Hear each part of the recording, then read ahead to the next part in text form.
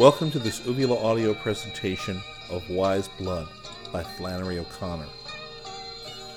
Volume 3, Chapter 4.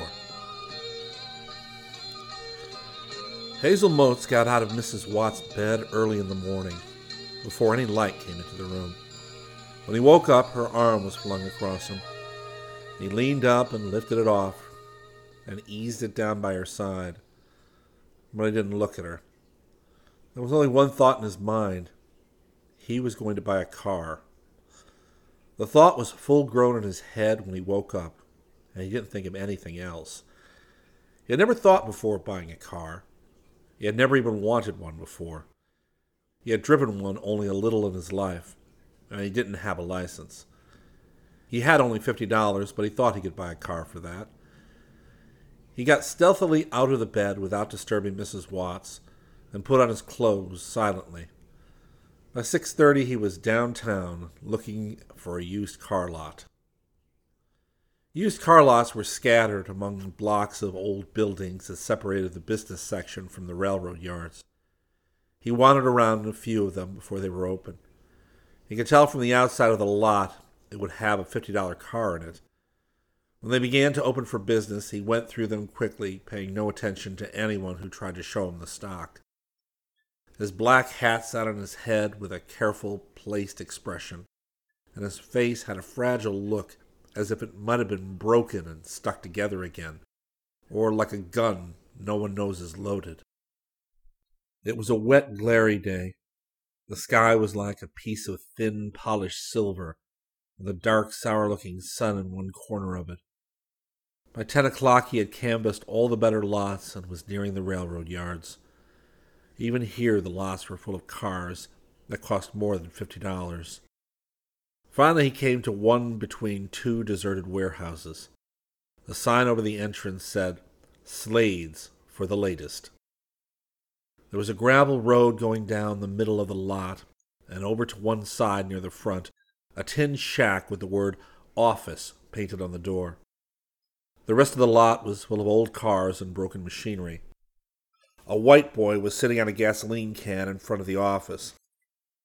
He had the look of being there to keep people out. He wore a black raincoat and his face was partly hidden under a leather cap. There was a cigarette hanging out of one corner of his mouth, and the ash on it was about an inch long. Hayes started off toward the back of the lot, where he saw a particular car. "Hey!" the boy yelled. "You don't just walk in here like that. I'll show you what I got to show." But Hayes didn't pay any attention to him. He went on toward the back of the lot where he saw the car. The boy came huffing behind him, cursing. The car he saw was on the last row of cars. It was a high, rat-colored machine with large, thin wheels and bulging headlights. When he got to it, he saw that one door was tied on with a rope and that it had an oval window in the back. This was the car he was going to buy. "Let me see Slade," he said. "What you want to see him for?" the boy asked in a testy voice. He had a wide mouth, and when he talked, he used one side of it only. "I want to see him about this car," Hayes said. "I'm him," the boy said. His face under the cap was like a thin, picked eagle's. He sat down on the running board of a car across the gravel road and kept on cursing. Hayes walked around the car. Then he looked through the window at the inside of it. Inside it was a dull greenish dust color. The back seat was missing, but it had a 2x4 stretched across the seat frame to sit on. There were dark green-fringed window shades on the two side back windows. He looked through the two front windows and he saw the boy sitting on the running board of the car across the gravel road. He had one trouser leg hitched up, and he was scratching his ankle that stuck up out of a pulp of yellow sock. He cursed far down in his throat as if he were trying to get up phlegm. The two window glasses made him a yellow color and distorted his shape. Hayes moved quickly from the far side of the car and came around to the front. "How much is it?" he asked. "Jesus on the cross," the boy said. "Christ nailed." "How much is it?" Hayes growled, paling a little. How much you think it's worth? The boy said. Give us an estimate. It ain't worth what it would take to cart it off. I wouldn't have it. The boy gave all his attention to his ankle where there was a scab. Hayes looked up and saw a man coming from between two cars over the boy's side. As he came closer, he saw the man looked exactly like the boy, except that he was 2 heads taller and he had on a sweat-stained brown felt hat. He was coming up behind the boy between a row of cars. When he got just behind him, he stopped, waited a second, and then, in a sort of controlled roar, said, "Get your butt off that running board!" The boy snarled and disappeared, scrambling between 2 cars. The man stood looking at Hayes. "What do you want?" he asked. "This here car?" Hayes said. $75, the man said. On either side of the lot there were 2 old buildings, reddish with black empty windows, and behind there was another without any windows. "I'm obliged," Hayes said, and he started back toward the office.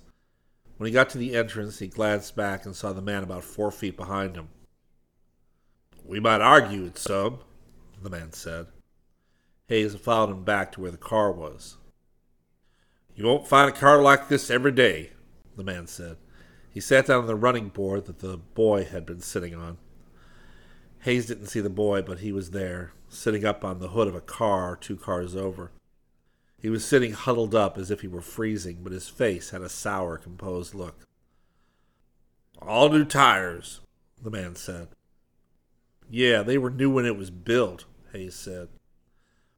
"There was better cars built a few years ago," the man said. "They don't make no more good cars." "What do you want for it?" Hayes asked again. The man stared off, thinking. After a while, he said, "I could let you have it for 65. Hayes leaned over the car and started to roll a cigarette, but he couldn't get it rolled. He kept spilling the tobacco and then dropping the papers. "Well, what you want to pay for it?" the man asked. "I wouldn't trade me a Chrysler for an Essex like that. That car yonder ain't been built by a bunch of niggers. All the niggers are living in Detroit now, putting cars together," he said, making conversation. "I was up there a while myself and seen." "I wouldn't pay over $30 for it," Hayes said. "They got one nigger up there," the man said, "almost as light as you or me." He took off his hat and ran his finger around the sweatband inside it. He had a little bit of carrot-colored hair. "We'll drive it around," the man said. "Or would you like to get under it and look up it?" "No," Hayes said. The man gave him a half look. "You pay when you leave," he said easily. "You don't find what you're looking for in one, there are others for the same price. Obliged to have it." 2 cars over, the boy began to curse again. It was like a hacking cough. Hayes turned suddenly and kicked his foot into the front tire. "I done told you them tires won't bust," the man said. "How much?" Hayes said. "I could make it $50, the man offered. Before Hayes bought the car, the man put some gas in it and drove him around a few blocks to prove it would run. The boy sat hunched up in the back on the 2x4, cursing. "Something's wrong with that boy. How come he curses so much?" the man said. "Just don't listen at him." The car rode with a high growling noise. The man put on the brakes to show how well they worked, and the boy was thrown off the 2x4 at their heads. "Damn you," the man roared. "Quit jumping at us that-a-way. Keep your butt on the board." The boy didn't say anything. He didn't even curse. Hayes looked back, and he was sitting huddled up in the black raincoat with the black leather cap pulled down almost to his eyes. The only thing different was that the ash had been knocked off his cigarette. He bought the car for $40, and then he paid the man extra for 5 gallons of gas. The man had the boy go into the office and bring out a 5-gallon can to fill up the tank with. The boy came cursing and lugging the yellow gas can, and bent over almost double. "Give it here," Hayes said. "I'll do it myself." He was in a terrible hurry to get away in the car. The boy jerked the can away from him and straightened up. It was only half full, but he held it over the tank until 5 gallons would have spilled out slowly. All the time he kept saying, "Sweet Jesus, sweet Jesus, sweet Jesus." "Why don't he ever shut up?" Hayes said suddenly. "What's he keep talking like that for?" "I don't know what ails him," the man said and shrugged. When the car was ready, the man and boy stood by to watch him drive off. He didn't want anybody watching him because he hadn't driven a car in 4 or 5 years.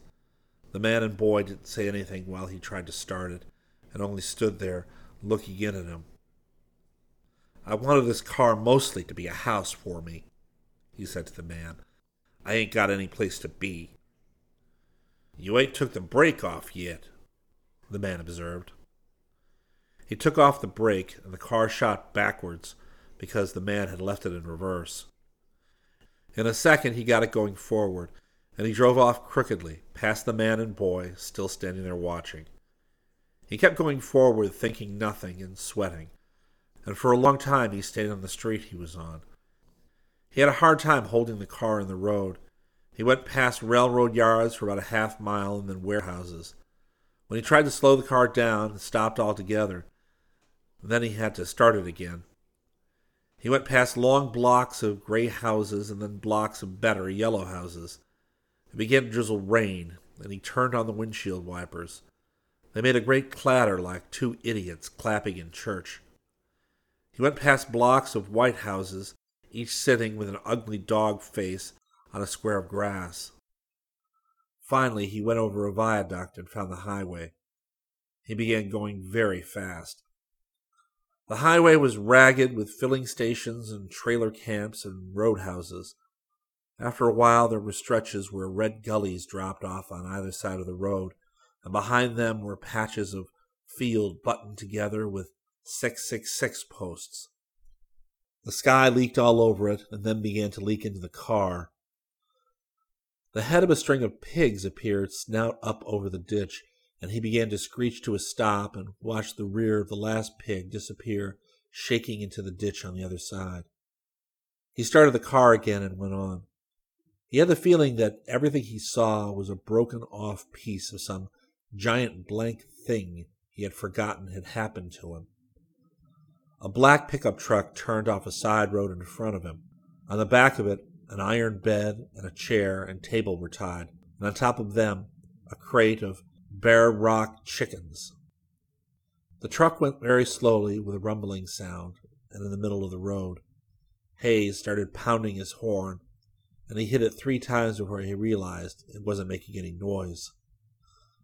The crate was stuffed so full of wet Bear Rock chickens that the ones facing him had their heads outside the bars. The truck didn't go any faster, and he was forced to drive slowly. The fields stretched sodden on either side until they hit the scrub pines. The road turned and went downhill, and a high embankment appeared on one side with pines standing on it, facing a gray boulder that jutted out of the opposite gully wall. White letters on the boulder said, "Woe to the blasphemer and the whoremonger. Will hell swallow you up?" The pickup truck slowed even more, as if it were reading the sign, and Hayes pounded his empty horn. He beat on it and beat on it, but it didn't make any sound. The pickup truck went on, bumping the glum, Bear Rock chickens over the edge of the next hill. Hayes's car was stopped, and his eyes were turned toward the 2 words at the bottom of the sign. They said in smaller letters, "Jesus saves." He looked at the sign, and he didn't hear the horn. An oil truck as long as a railroad car was behind him. In a second, a red square face was at his car window. It watched the back of his neck and hat for a minute, and then a hand came in and sat on his shoulder. "What are you doing parked in the middle of the road?" the truck driver asked. Hayes turned his fragile, placed-looking face toward him. "Take your hand off me. I'm reading the sign, he said. The driver's expression and his hand stayed exactly the way they were, as if he didn't hear very well. There's no person a whoremonger who wasn't something worse first, Hayes said. That's not the sin, nor blasphemy. The sin came before them. The truck driver's face remained exactly the same. Jesus is a trick on niggers, Hayes said. The driver put both his hands on the window and gripped it. He looked as if he intended to pick up the car. Will you get your damn outhouse out of the middle of the road? He said. I don't have to run from anything because I don't believe in anything, Hayes said. He and the driver looked at each other for about a minute. Hayes's look was more distant. Another plan was forming in his mind. Which direction does the zoo in? He asked. Back around the other way. Did you escape from there? The driver asked. I got to see a boy that works in it, Hayes said. He started the car up and left the driver standing there in front of the letters painted on the boulder. Chapter 5. That morning, Enoch Emery knew when he woke up that today the person he could show it to was going to come. He knew by his blood. He had wise blood like his daddy. At 2 o'clock that afternoon, he greeted the second shift gate guard. You ain't but only 15 minutes late, he said irritably. But I stayed. I could have went on, but I stayed. He wore a green uniform with yellow piping on the neck and sleeves, and a yellow stripe down the outside of each leg.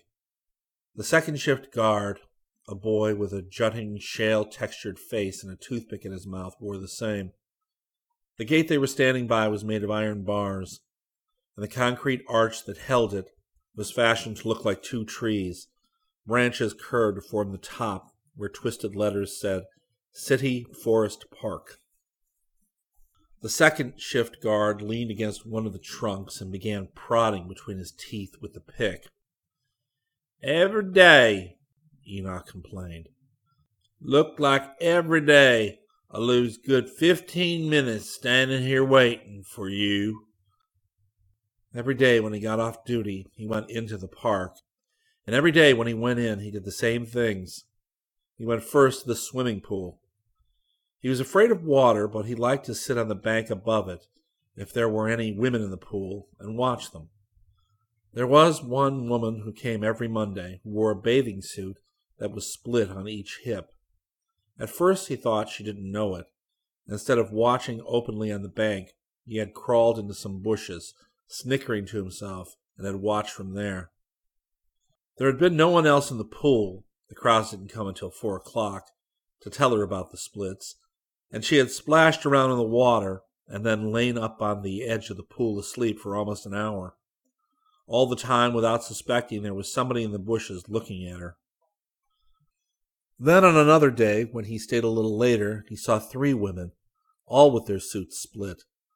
The pool full of people, and nobody paying them any mind. That was how the city was, always surprising him. He visited a whore when he felt like it, but he was always being shocked by the looseness he saw in the open. He crawled into the bushes out of a sense of propriety. Very often the women would pull the suit straps down off their shoulders and lie stretched out. The park was the heart of the city. He had come to the city and, with a knowing in his blood, had established himself in the heart of it. Every day he looked at the heart of it. Every day. And he was so stunned and awed and overwhelmed that just to think about it made him sweat. There was something in the center of the park that he had discovered. It was a mystery, although it was right there in a glass case for everybody to see, and there was a typewritten card over it telling all about it. But there was something the card couldn't say, and what it couldn't say was inside him, a terrible knowledge without any words to it, a terrible knowledge like a big nerve growing inside him. He could not show the mystery to anybody, but he had to show it to somebody. Who he had to show it to was a special person. This person could not be from the city, but he didn't know why. He knew he would know him when he saw him, and he knew that he would have to see him soon, or the nerve inside him would grow so big he'd be forced to steal a car or rob a bank or jump out of a dark alley onto a woman. His blood all morning had been saying the person would come today. He left the second shift guard and approached the pool from a discreet footpath that led behind the ladies' end of the bathhouse to a small clearing where the entire pool could be seen at once. There was nobody in it. The water was bottle green and motionless. But he saw, coming up the other side and heading for the bathhouse, the woman with 2 little boys. She came every other day or so and brought the 2 children. She would go in the water with them and swim down the pool, then she would lie up on the side in the sun. She had a stained white bathing suit that fit her like a sack, and Enoch had watched her with pleasure on several occasions. He moved from the clearing up a slope to some abelia bushes. There was a nice tunnel under them, and he crawled into it until he came to a slightly wider place that he was accustomed to. He settled himself and adjusted the abelia so that he could see through it properly. His face was always very red in the bushes. Anyone who parted the abelia sprigs at just that place would think that they had seen the devil, and would fall down the slope and into the pool. The woman and the 2 little boys entered the bathhouse. Enoch never went immediately to the dark, secret center of the park. That was the peak of the afternoon. The other things he did built up to it. When he left the bushes, he would go to the Frosty Bottle, a hot dog stand in the shape of an orange crush, with frost painted in blue around the top of it. Here he would have a chocolate malted milkshake and make some suggestive remarks to the waitress, whom he believed to be secretly in love with him. After that he would go see the animals. They were in a long set of steel cages like Alcatraz Penitentiary in the movies. The cages were electrically heated in the winter and air-conditioned in the summer, and there were 6 men hired to wait on the animals and feed them T-bone steaks. The animals didn't do anything but lie around. Enoch watched them every day, full of awe and hate. And then he went there. The 2 little boys ran out of the bathhouse and dived into the water, and simultaneously a grating noise issued from the driveway on the other side of the pool. Enoch's head pierced out of the bushes. He saw a high, rat-colored car passing, which sounded as if its motor were dragging out the back. The car passed, and he could hear it rattle around the turn of the drive and on away. He listened carefully, trying to hear if it would stop. The noise receded and then gradually grew louder. The car passed again. Enoch saw this time that there was only one person in it, a man. The sound of it died away again and then grew louder. The car came around a 3rd time and stopped almost directly opposite Enoch across the pool. The man in the car looked out the window and down the grass slope to the water where the 2 little boys were splashing and screaming. Enoch's head was as far out of the bushes as it would come, and he was squinting. The door by the man was tied on with a rope. The man got out the other door and walked in front of the car and came halfway down the slope to the pool. He stood there a minute as if he were looking for somebody. Then he sat down stiffly on the grass. He had on a blue suit and a black hat. He sat with his knees drawn up. "Well, I'll be dog," Enoch said. He began crawling out of the bushes immediately, his heart moving so fast it was like one of those motorcycles at fairs that the fellow drives around the walls of a pit. He even remembered the man's name, Mr. Hazel Motes. In a second he appeared on all 4s at the end of the abelia and looked across the pool. The blue figure was still sitting there in the same position. He had the look of being held there, as if by an invisible hand, as if the hand lifted up, the figure would spring across the pool in one leap, without the expression on his face changing once. The woman came out of the bathhouse and went to the diving board. She spread her arms out and began to bounce. making a big flapping sound with the board. Then suddenly she swirled backwards and disappeared below the water. Mr. Hazel Motes' head turned very slowly, following her down the pool. Enoch got up and went down the path behind the bathhouse. He came stealthily out on the other side and started walking toward Hayes. He stayed on top of the slope, moving softly in the grass just off the sidewalk and making no noise. When he was directly behind him, he sat down on the edge of the sidewalk. If his arms had been 10 feet long, he could have put his hands on Hayes' shoulders. He studied him quietly. The woman was climbing out of the pool, chinning herself up on the side.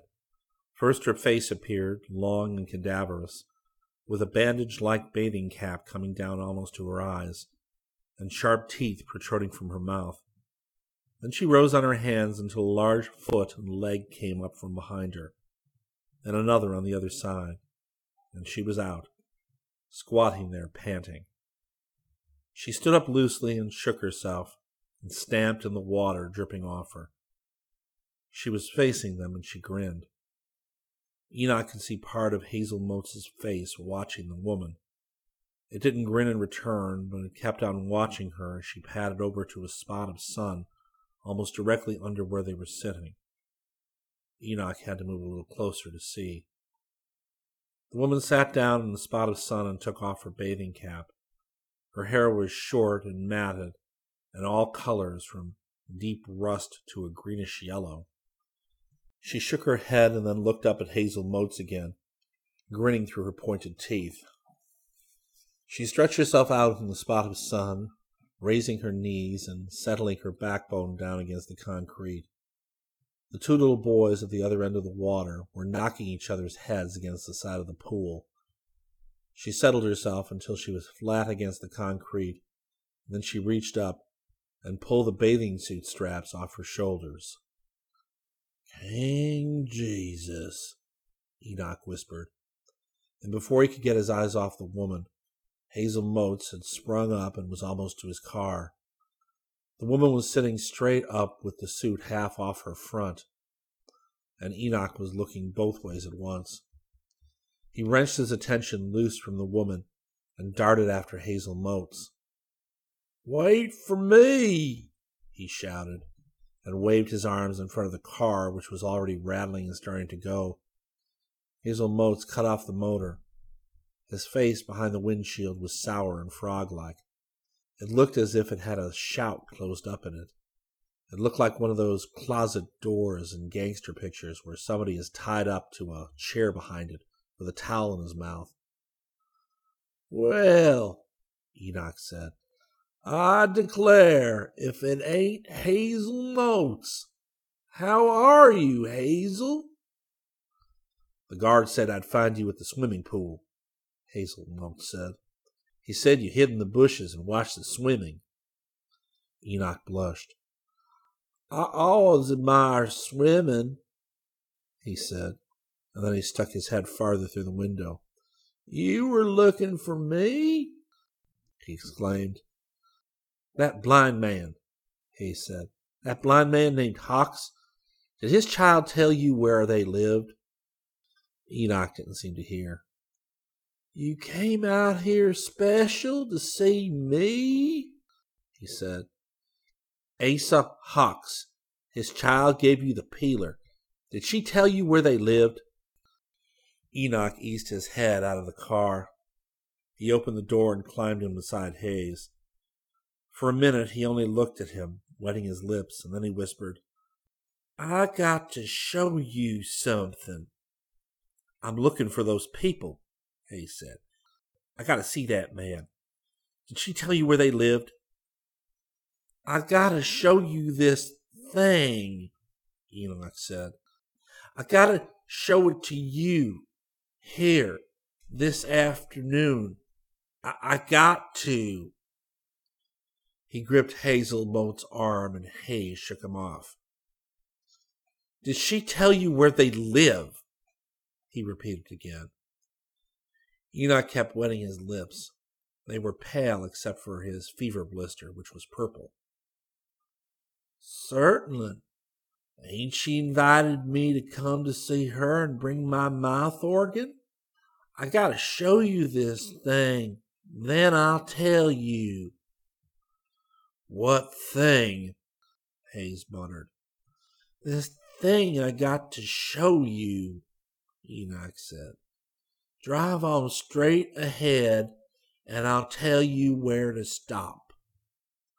I don't want to see anything of yours, Hazel Motes said. I want that address. Enoch didn't look at Hazel Motes. He looked out the window. I won't be able to remember it unless you come, he said. In a minute, the car started. Enoch's blood was beating fast. He knew he had to go to the Frosty Bottle in the zoo before there, and he foresaw a terrible struggle with Hazel Motes. He would have to get him there, even if he had to hit him over the head with a rock and carry him on his back up to it. Enoch's brain was divided into two parts. The part in communication with his blood did the figuring, but it never said anything in words. The other part was stocked up with all kinds of words and phrases. While the first part was figuring out how to get Hazel Motes through the Frosty Bottle in the zoo, the second inquired, Where'd you get this here fine car? You ought to paint you some signs on the outside of it, like, Step in, baby. I seen one like that. Then I seen another that said... Hazel Motes' face might have been cut out of the side of a rock. My daddy once owned a yeller Ford automobile. He won on a ticket, Enoch murmured. It had a roll top and 2 aerials and a squirrel tail all come with it. He swapped it off. Wait, stop here, he yelled. They were passing the Frosty Bottle. Where is it? Hazel said as soon as they were inside. They were in a dark room with a counter across the back of it, and brown stools like toadstools in front of the counter. On the wall facing the door there was a large advertisement for ice cream, showing a cow dressed up like a housewife. It ain't here, Enoch said. We have to stop here on the way and get something to eat. What you want? Nothing, Hayes said. He stood stiffly in the middle of the room with his hands in his pockets. Well, sit down. I have to have a little drink. Something stirred behind the counter, and a woman with bobbed hair like a man's got up from a chair where she had been reading the newspaper and came forward. She looked sourly at Enoch. She had on a once white uniform clotted with brown stains. What you want? She said in a loud voice, leaning close to his ear. She had a man's face and big muscled arms. I want a chocolate malted milkshake, baby girl, Enoch said softly. I want a lot of ice cream in it. She turned fiercely from him and glared at Hayes. He says he don't want nothing but to sit down and look at you for a while, Enoch said. He ain't hungry but for just to see you. Hayes looked woodenly at the woman, and she turned her back on him and began mixing the milkshake. He sat down on the last stool in the row and started cracking his knuckles. Enoch watched him carefully. I reckon you done changed some, he said after a few minutes. Hayes got up. Give me those people's address, right now, he said. It came to Enoch in an instant. The police. His face was suddenly suffused with secret knowledge. I reckon you ain't as uppity as you was last night. I reckon maybe you ain't got so much cause now as you had then.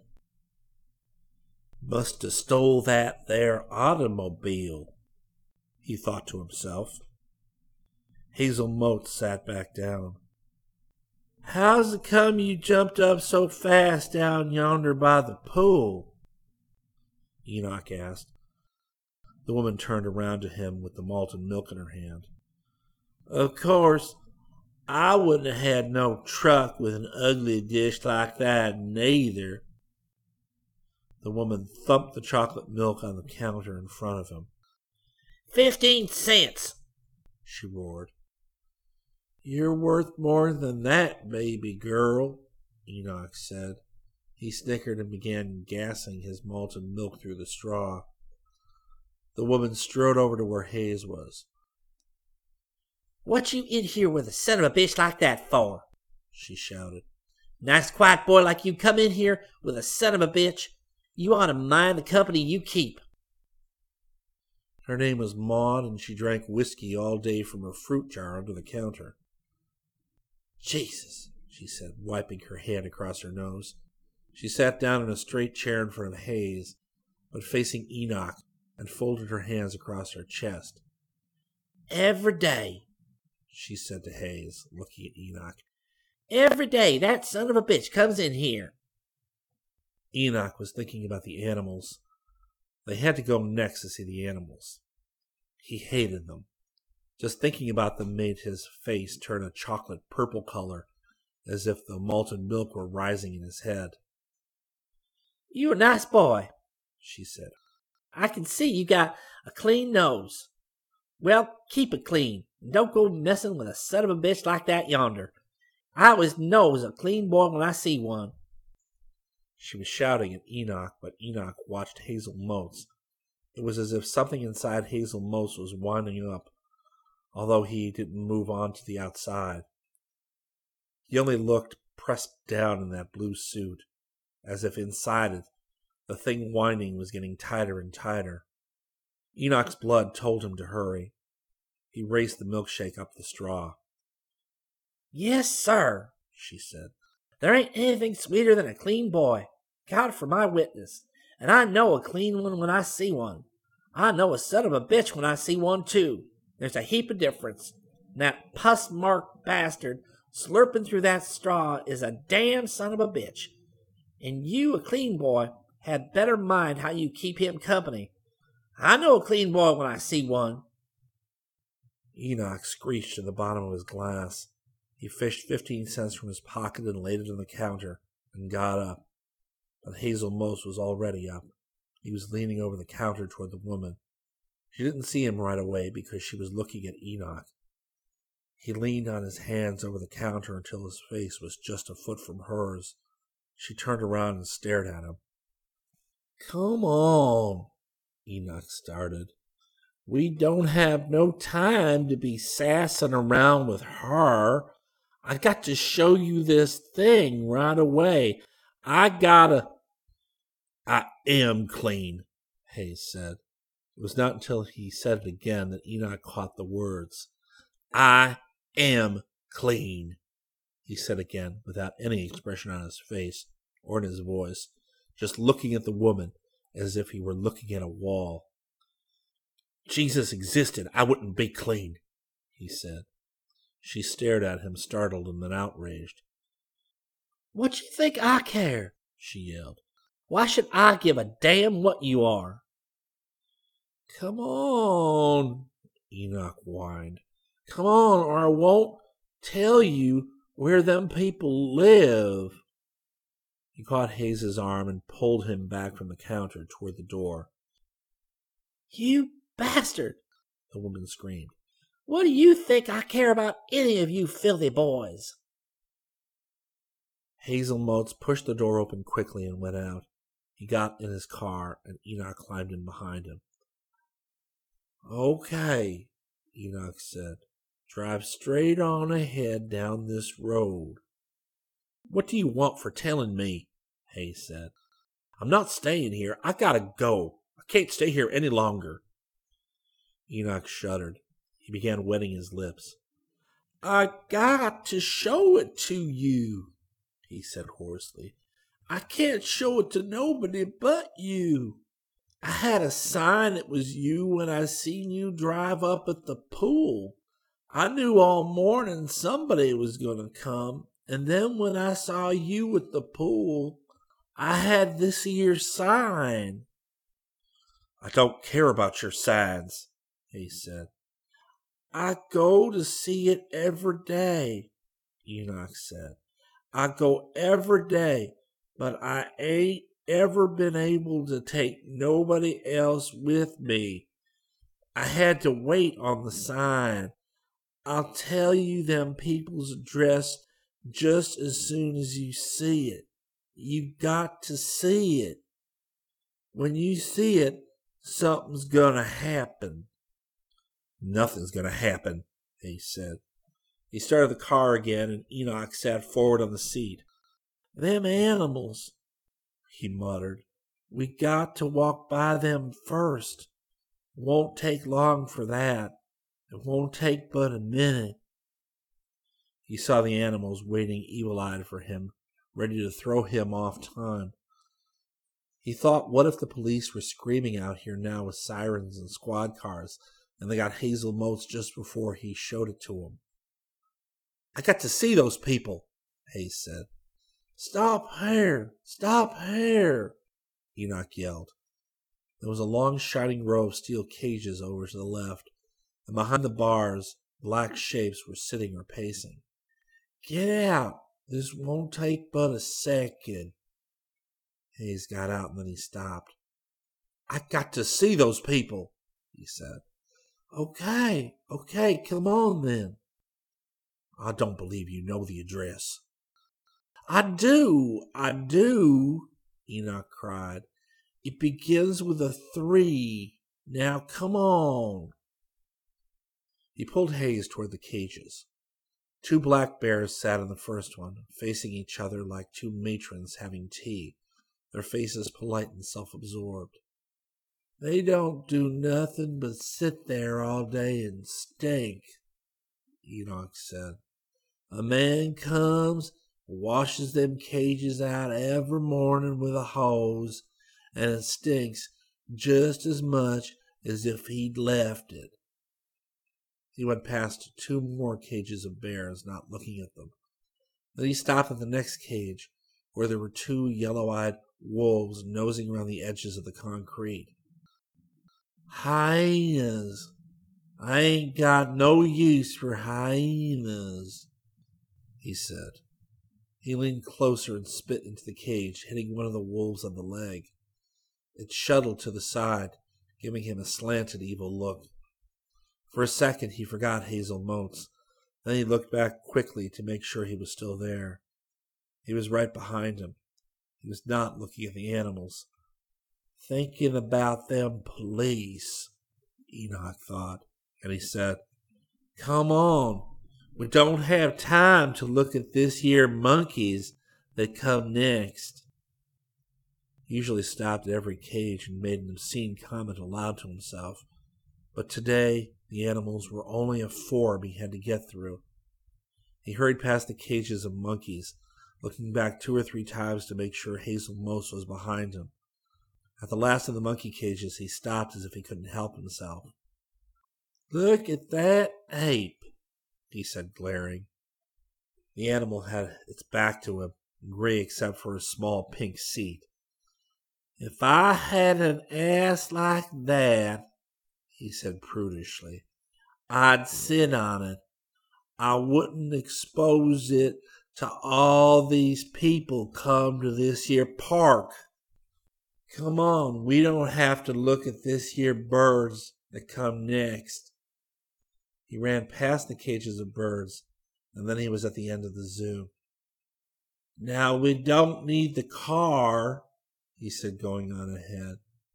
We'll go right down that hill yonder through them trees. Hayes had stopped at the last cage of birds.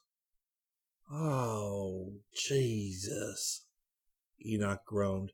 He stood and waved his arms wildly and shouted, Come on! But Hayes didn't move from where he was looking into the cage. Enoch ran back to him and grabbed him by the arm, but Hayes pushed him off and kept on looking in the cage. It was empty. Enoch stared. It's empty, he shouted. What y'all have to look in that old empty cage for? You come on. He stood there, sweating and purple. It's empty, he shouted. And then he saw that it wasn't empty. Over in one corner on the floor of the cage, there was an eye. The eye was in the middle of something that looked like a piece of mop sitting on an old rag. He squinted close to the wire and saw that the piece of mop was an owl with one eye opened. It was looking directly at Hazel Motes. That there ain't nothing but a old hoot owl, he moaned. You seen them things before? I am clean, Hayes said to the eye. He said it just the way he said it to the woman in the frosty bottle. The eye shut softly, and the owl turned its face to the wall. He done murdered somebody, Enoch thought to himself. Oh, sweet Jesus, come on, he wailed. I've got to show you this right now. He pulled him away but a few feet from the cage. Hayes stopped again, looking at something in the distance. Enoch's eyesight was very poor. He squinted and made out a figure far down the road behind them. There were two smaller figures jumping on either side of it. Hazel Motes turned back to him suddenly and said, What is this thing? Let me see it right now and get it over with. Come on. Ain't that where I've been trying to take you? Enoch said. He felt the perspiration drying on him, stinging, and his skin was pinpointed even in his scalp. We got to cross this road and go down the hill. We got to go on foot, he said. Why? Hayes muttered. I don't know, Enoch said. He knew something was going to happen to him. His blood stopped beating. All the time it had been beating like drum noises, and now it had stopped. They started down the hill. It was a steep hill, full of trees painted white from the ground up 4 feet. They looked as if they had on ankle socks. He gripped Hazel Motes' arm. It gets damp as you go down, he said, looking around vaguely. Hazel Motes shook him off. In a second, Enoch gripped his arm again and stopped him. He pointed through the trees. Muvzivum, he said. The strange word made him shiver. That was the first time he had ever said it out loud. A piece of gray building was showing where he pointed. It grew larger as they went down the hill. Then as they came to the end of the wood and stepped out on the gravel driveway, it seemed to shrink suddenly. It was round and soot-colored. There were columns at the front of it, and in between each column there was an eyeless stone woman holding a pot on her head. A concrete band was over the columns, and the letters M-V-S-E-V-M were cut into it. Enoch was afraid to pronounce the word again. We got to go up the steps and through the front door, he whispered. There were 10 steps up to the porch. The door was wide and black. Enoch pushed it in cautiously and inserted his head in the crack. In a minute, he brought it out again and said, All right, go on in and walk easy. I don't want to wake up that there old guard. He ain't very friendly with me. He went into a dark hall. It was heavy with the odor of linoleum and creosote, and another odor behind these two. The third one was an undersmell, and Enoch couldn't name it as anything he had ever smelled before.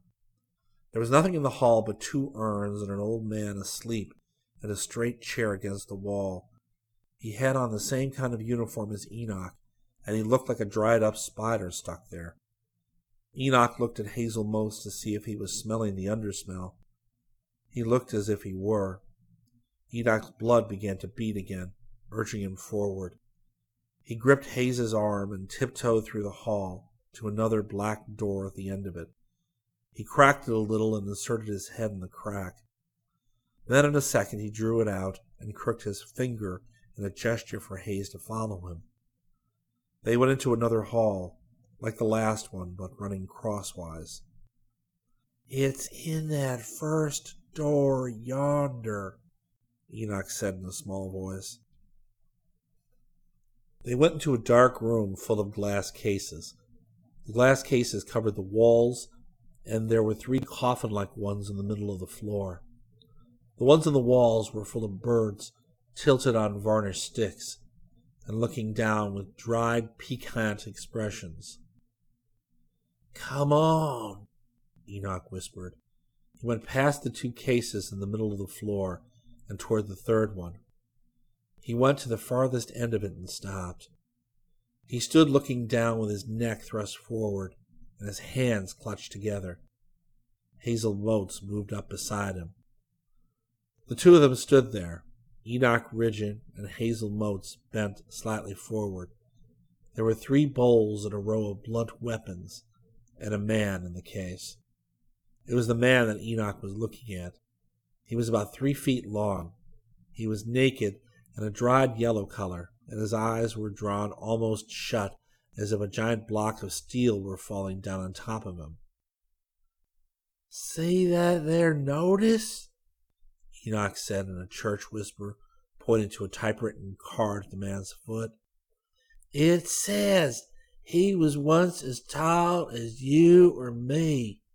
Some Arabs did it to him in 6 months. He turned his head cautiously to see Hazel Motes. All he could tell was that Hazel Motes' eyes were on the shrunken man. He was bent forward so that his face was reflected in the glass top of the case. Reflection was pale, and the eyes were like 2 clean bullet holes. Enoch waited rigid.